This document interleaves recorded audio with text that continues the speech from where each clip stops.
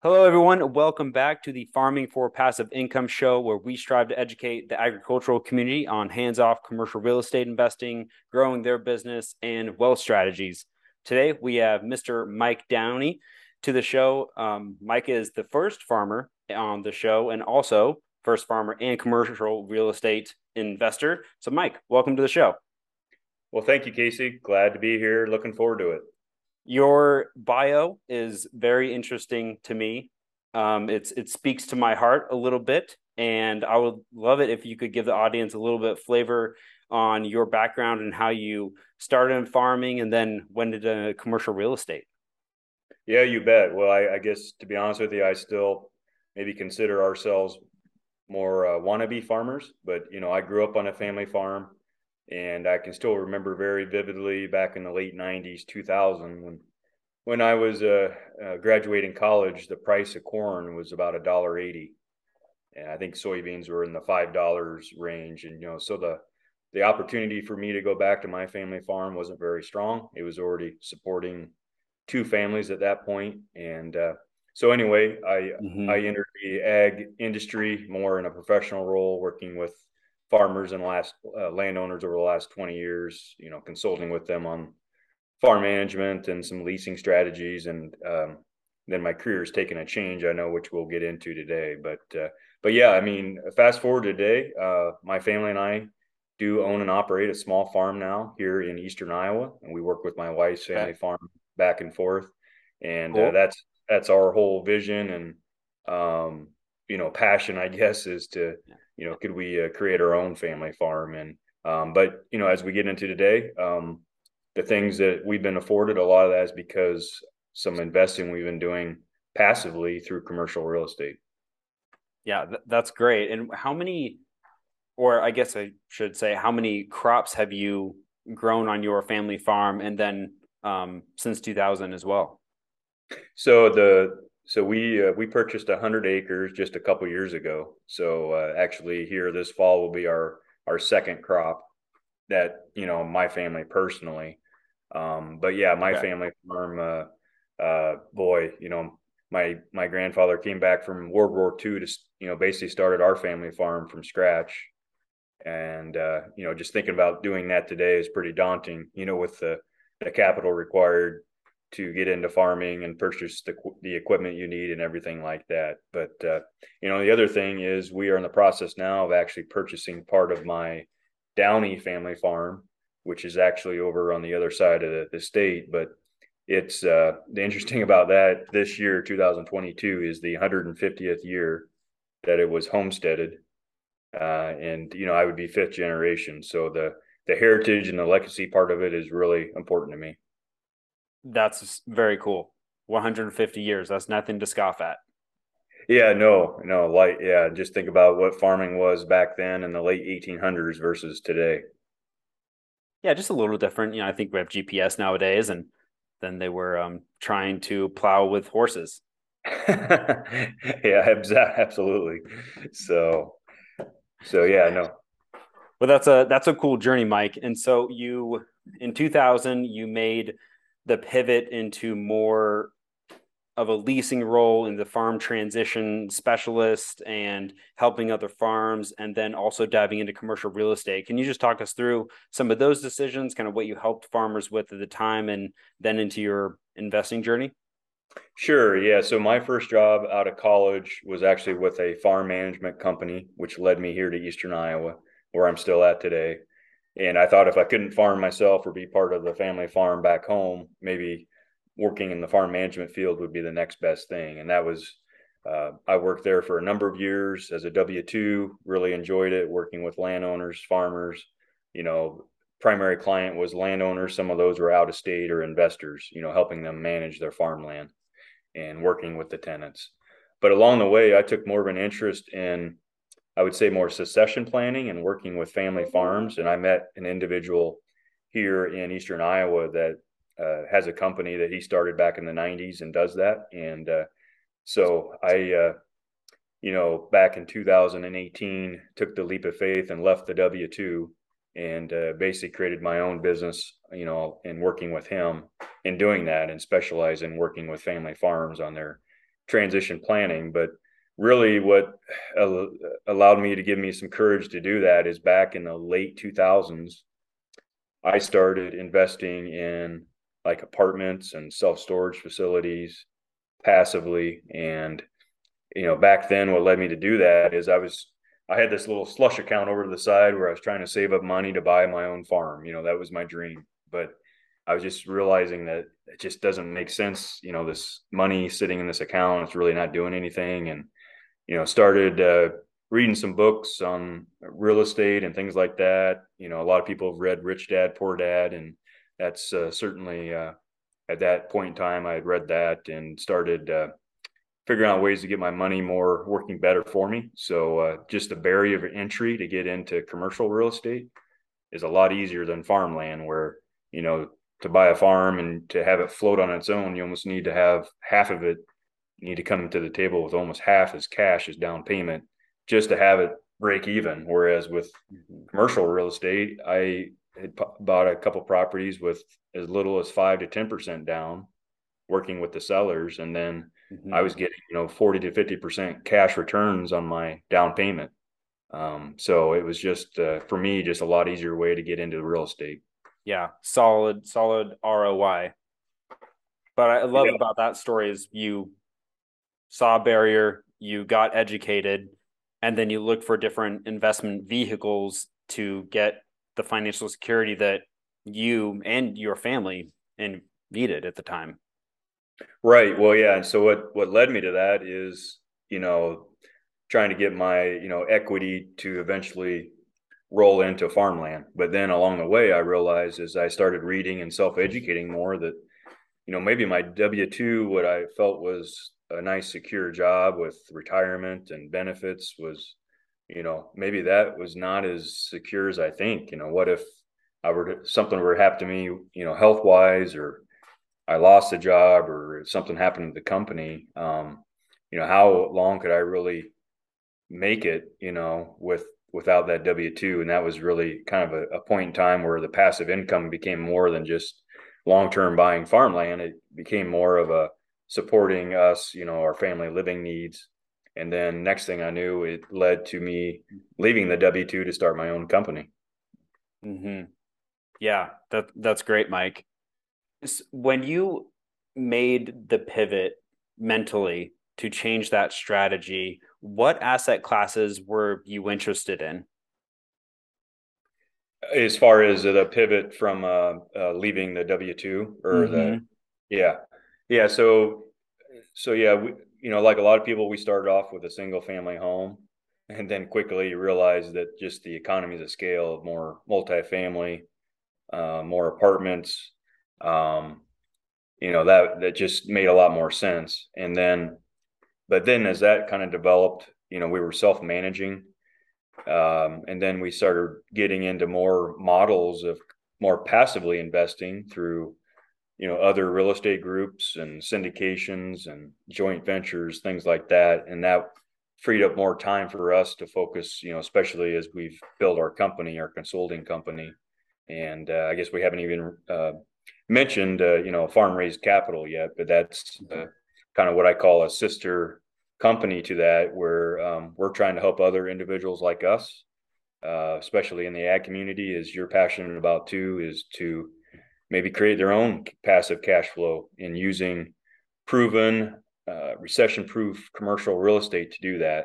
And then whether that's freeing them up to support the family farm, off-farm income, or leaving a job so they can focus on the farm. Or like we did, another thing we've done is we've self-directed every dollar from our prior 401ks into real estate. Mm-hmm. And so that's just what our passion is and what we know. And I think with what's happened with the stock market here this year, I think a lot of people might take an interest in that if they know they could do that. Yeah, exactly. The volatility definitely kills compounded returns. Yeah. I love the strategy that you moved your 401k money into commercial real estate. Can you walk us through what that transition looked like and how exactly you went about doing that? You bet. So we have joined a couple real estate groups of like-minded people, call it peers.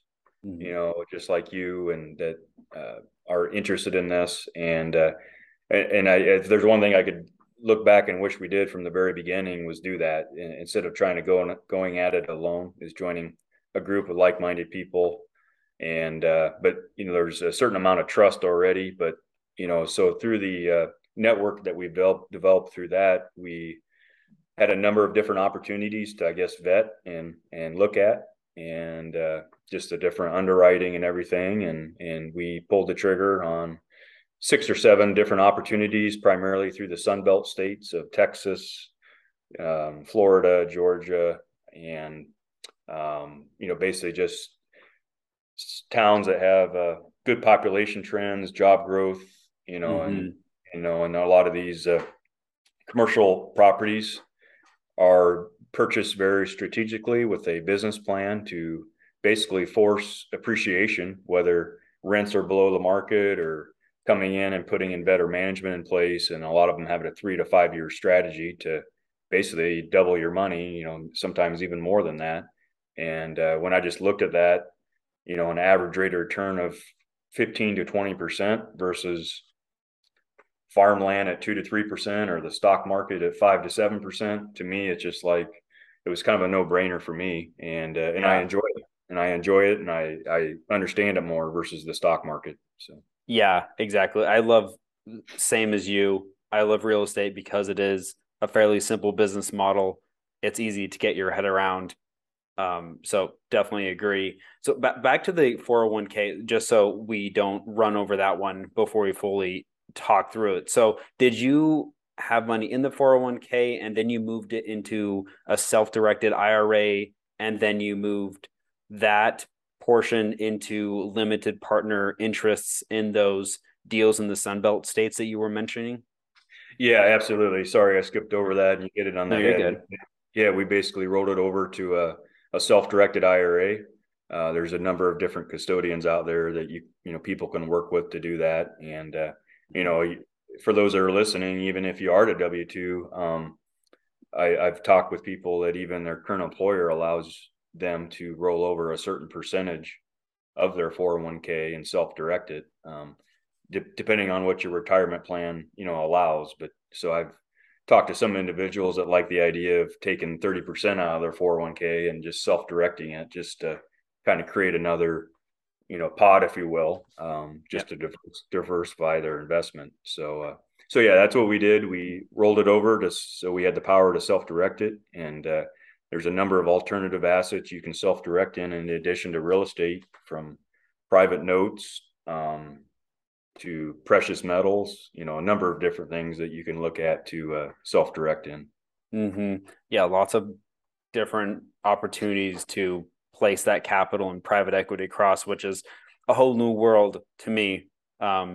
After a couple of years into this thing, it's pretty exciting. I mean, it's a nice world that you can actually have visibility to, which is a lot more visibility than I'm getting in my 401k plans across 13 countries and 16 different index funds that I have no idea what's going on. Yeah, exactly. Yeah. So, so, so yeah, no, that's something. Yeah, I would encourage folks to take a look at, and yeah, we uh, we decided to go all in on it, and but it may not be you know the right fit for everybody, but certainly having a mix of real estate into your, and this isn't farmland I'm talking about, which you can also self-direct IRA money into. By the way, I've worked with some retired farmers that have done that, but for us, we've chosen more cash flowing, these commercial real estate models that like I say, when you really compare our internal rate of return, they might be 15 to 20% over time versus whatever you think you might be able to get with the stock market. Yeah. Yeah. Good point, Mike. And that's even not including depreciation and other expense write-offs like those, which is pretty interesting and very favorable when you think about it from a different lens.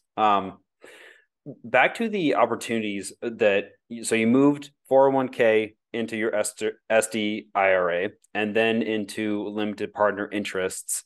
How did you get over the mental hurdle of investing out of your back door or out of your backyard out of Iowa, and into Texas or Georgia. Like what was that like? Um, what, kind of going back to the some of our network and our peer group, just those relationships that we've made, and I compare it to even what we're doing at Farm Raised Capital is we're not so focused on finding the deals or doing the management ourselves, but partnering up with real estate operators out there that do that. That's what they do every day, and basically leveraging their system that's already in place, and offering a group of people that can partner together like minded and invest in those Mhm. types of deals that otherwise probably wouldn't be possible. That a lot of people think that, well, only really high net worth people can invest in those really large multifamily properties in Houston or Dallas or Tampa, Florida, wherever it may be. But that's where this whole limited partner model that we're doing works, benefits everyone. It's a win-win. Everybody can Mhm. benefit from the economies of scale, that business model, to maybe potentially allow people to walk away in 3 to 5 years with kind of a 2x type of return. Mhm. And from the limited partner standpoint as well, I love the model because your liability is also very secure.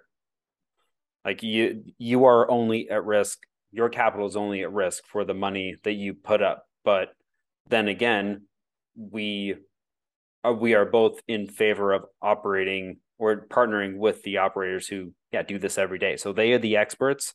Whereas like if you or I were to go out and remodel 120 unit apartment building, I don't think that would pan out very well. Yeah, absolutely. And I probably slid over that too. That, I mean, that's kind of what originally led us to this group that we're involved with, is that we were tired of going it alone and dealing with the management issues, and just partnering up with others and taking some of the pressure off our shoulders of doing that. And so that's what we really like, and about that whole model. So. Mm-hmm. When you were looking at those deals outside of your state, what are some of the biggest risks that you were looking at? And if you were an LP thinking about doing this strategy, what would you advise others on the show or the listeners to maybe take another look at when they're looking at these deals? Sure. Yeah. Obviously, you got to trust who you're working with. And there's risk in everything. There's risks in Mm-hmm. investing in LPs and an apartment complex in a different state, obviously. But really, when you look at that asset class compared to other classes of real estate, it is the most proven and conservative, and I would even argue recession proof. So, in a certain extent, we feel that we have probably put ourselves in more of a better risk reward scenario by doing that versus having all our eggs in one basket here in Iowa that we're self managing. So, sprinkling those across different states and in strong markets, to us, we feel like we better positioned our retirement funds and the personal funds that we've invested. And now we're trying to, you know, hopefully, hopefully offer a guide to others if they want to as well, through our farm raised capital. So, but yeah, that's obviously looking at the underwriting. All of the ones that we chose to invest in were very conservative underwriting, and stress tested and everything. And so we kind of know the worst case scenario and a best case scenario, and kind of what that range looks like. Mm-hmm. So when you say conservative underwriting, Mike, what exactly do you mean when you say that? Yeah, so everybody looks at different underwriting components. So Mm-hmm. whether it's the rent growth, what that might look like. That a lot of those were done very conservatively, but right now I think all of the 6 or 7 that we've invested in are outperforming because those underwriting was done very conservatively. So the Mm-hmm. current rents are scaling up faster than projected. Um, so that's one component. A lot of these projects have some type of capital improvements. Maybe it's a class B or C property that they're trying to improve and improve the quality. And some of those renovation projects can go ahead of schedule. So that's another part of the underwriting, as you know. I'm just trying to think of what else, certainly, refilling units and, and the nice thing again about multifamily that I like is every time you replace a new tenant, that's an opportunity to increase the income. And with our current inflationary environment, that income component that's where the magic is, because those type of investments, other larger buyers or institutional buyers, that's all they're looking at is the income and what the capitalization rate might be. And when you compare that to office buildings or farmland or things like that, it's a little harder to keep that in income in relation to what's happening with inflation in the economy. Mm-hmm. Yeah, it's a little bit more difficult to forecast.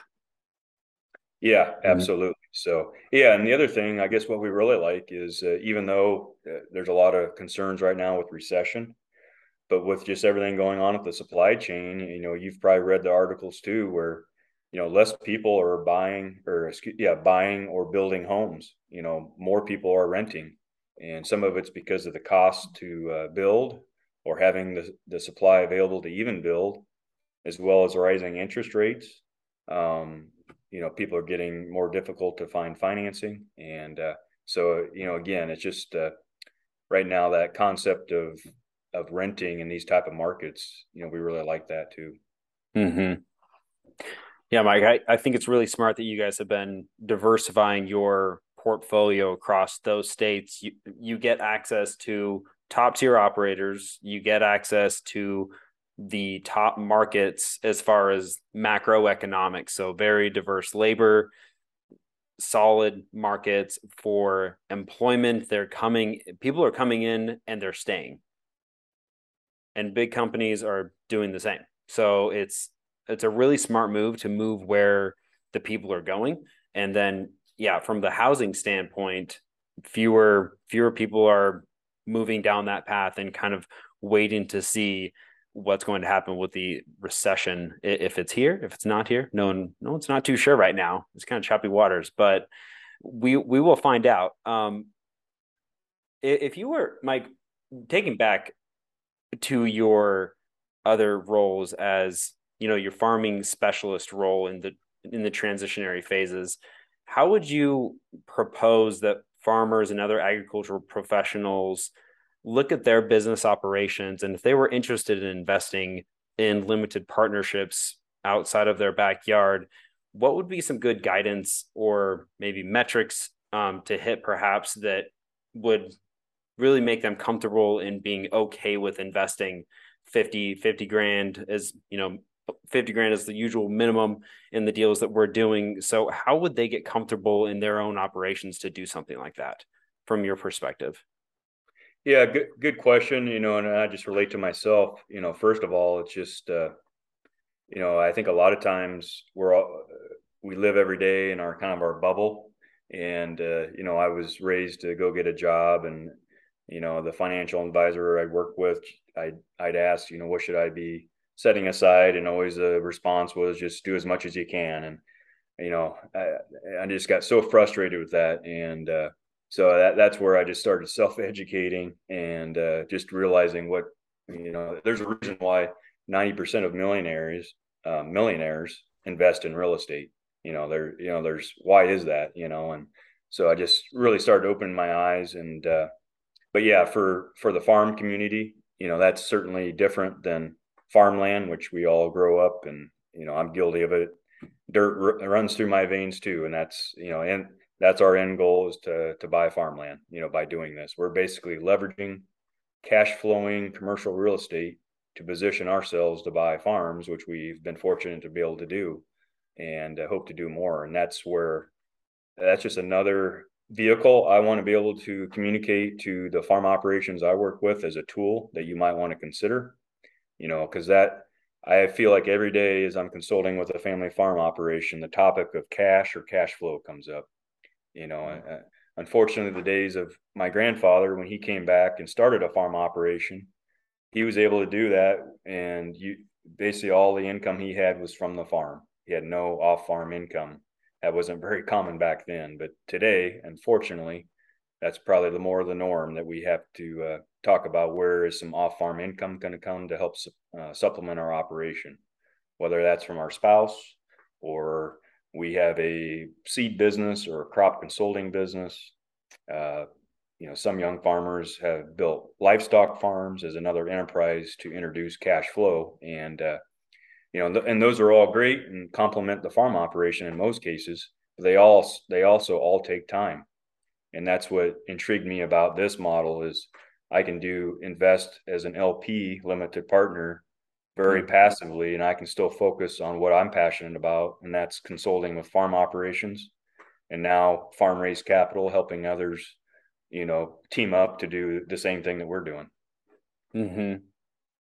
Yeah, I love that mission. And I agree with your sentiment in that it's smarter to leverage other people's, expertise and as a limited partner in their deals, because then it's hands off. Like you don't have to worry about renovating the units. It's not your job to do quarterly reporting, managing distributions, make sure the depreciation is getting done correctly, all of these types of things. I mean, a lot of farmers, that's not their cup of tea. They would rather be outside with their family or just working the farm because that's purely what they love to do. But yeah, that supplemental income is becoming more and more as a necessity, it seems like.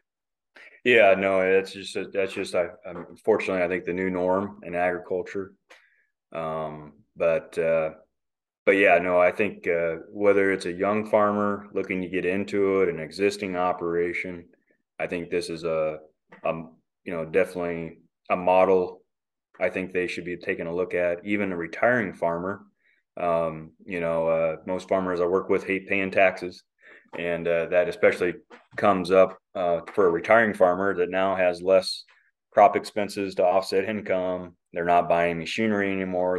They're turned more passively to just renting out their farms that they've been able to purchase over their farming career. Well, as you know, a lot of these limited partnership investments can offer, anywhere from 50% upwards of 80% depreciation in the first year. And so I have several retired farmers that have invested alongside us, and if they've invested $100,000, they might get a $70,000 tax deduction to offset their other farm rental income. Yep. Mike, it's huge benefit, huge call out. And yeah, bonus depreciation, 100% bonus depreciation is going away in 2022, but it will still be tapering off 80% the next year, which is also something that I think is jacking up the asset prices also because people are trying to offset all of that into um, into new deals. But topic for another day. Um, Mike, thanks so much for your story and telling us all about your details, your investing. It's a great story. Where can people get a hold of you more and follow you on what you're doing? Sure. Yeah. So you could, our website is Farm Raised Capital. That's the real estate firm my wife and I have founded to basically, as we find opportunities out there, like we've talked about, to offer others to come in and invest along with us if they'd like. And so, yeah, Farm Raised Capital. And I do would offer your listeners too. When I look back on my journey, there was a unique moment. I call it my one aha moment that I had that really was kind of almost a slap in the face for me. And I've written a piece on that. It's just a simple little downloadable PDF. If your listeners would like to read that, I've got that on a landing page. It's what'swealthmean.com. What's wealth mean? And basically, there was a time when I really understood, and really thought about what's it really mean to be wealthy versus rich. It was kind of again an interesting story. So they're more than welcome to go check that out. That sounds great, Mike. I will definitely put that in the show notes, listeners. Definitely recommend you check that out and follow Mike doing great things in the space. Heart's coming from the right place as well. He has experience, so give him a check out. And till next time, thanks for hopping in, giving us a listen, and we'll talk soon. See you, everyone. Thanks, Mike. Thank you.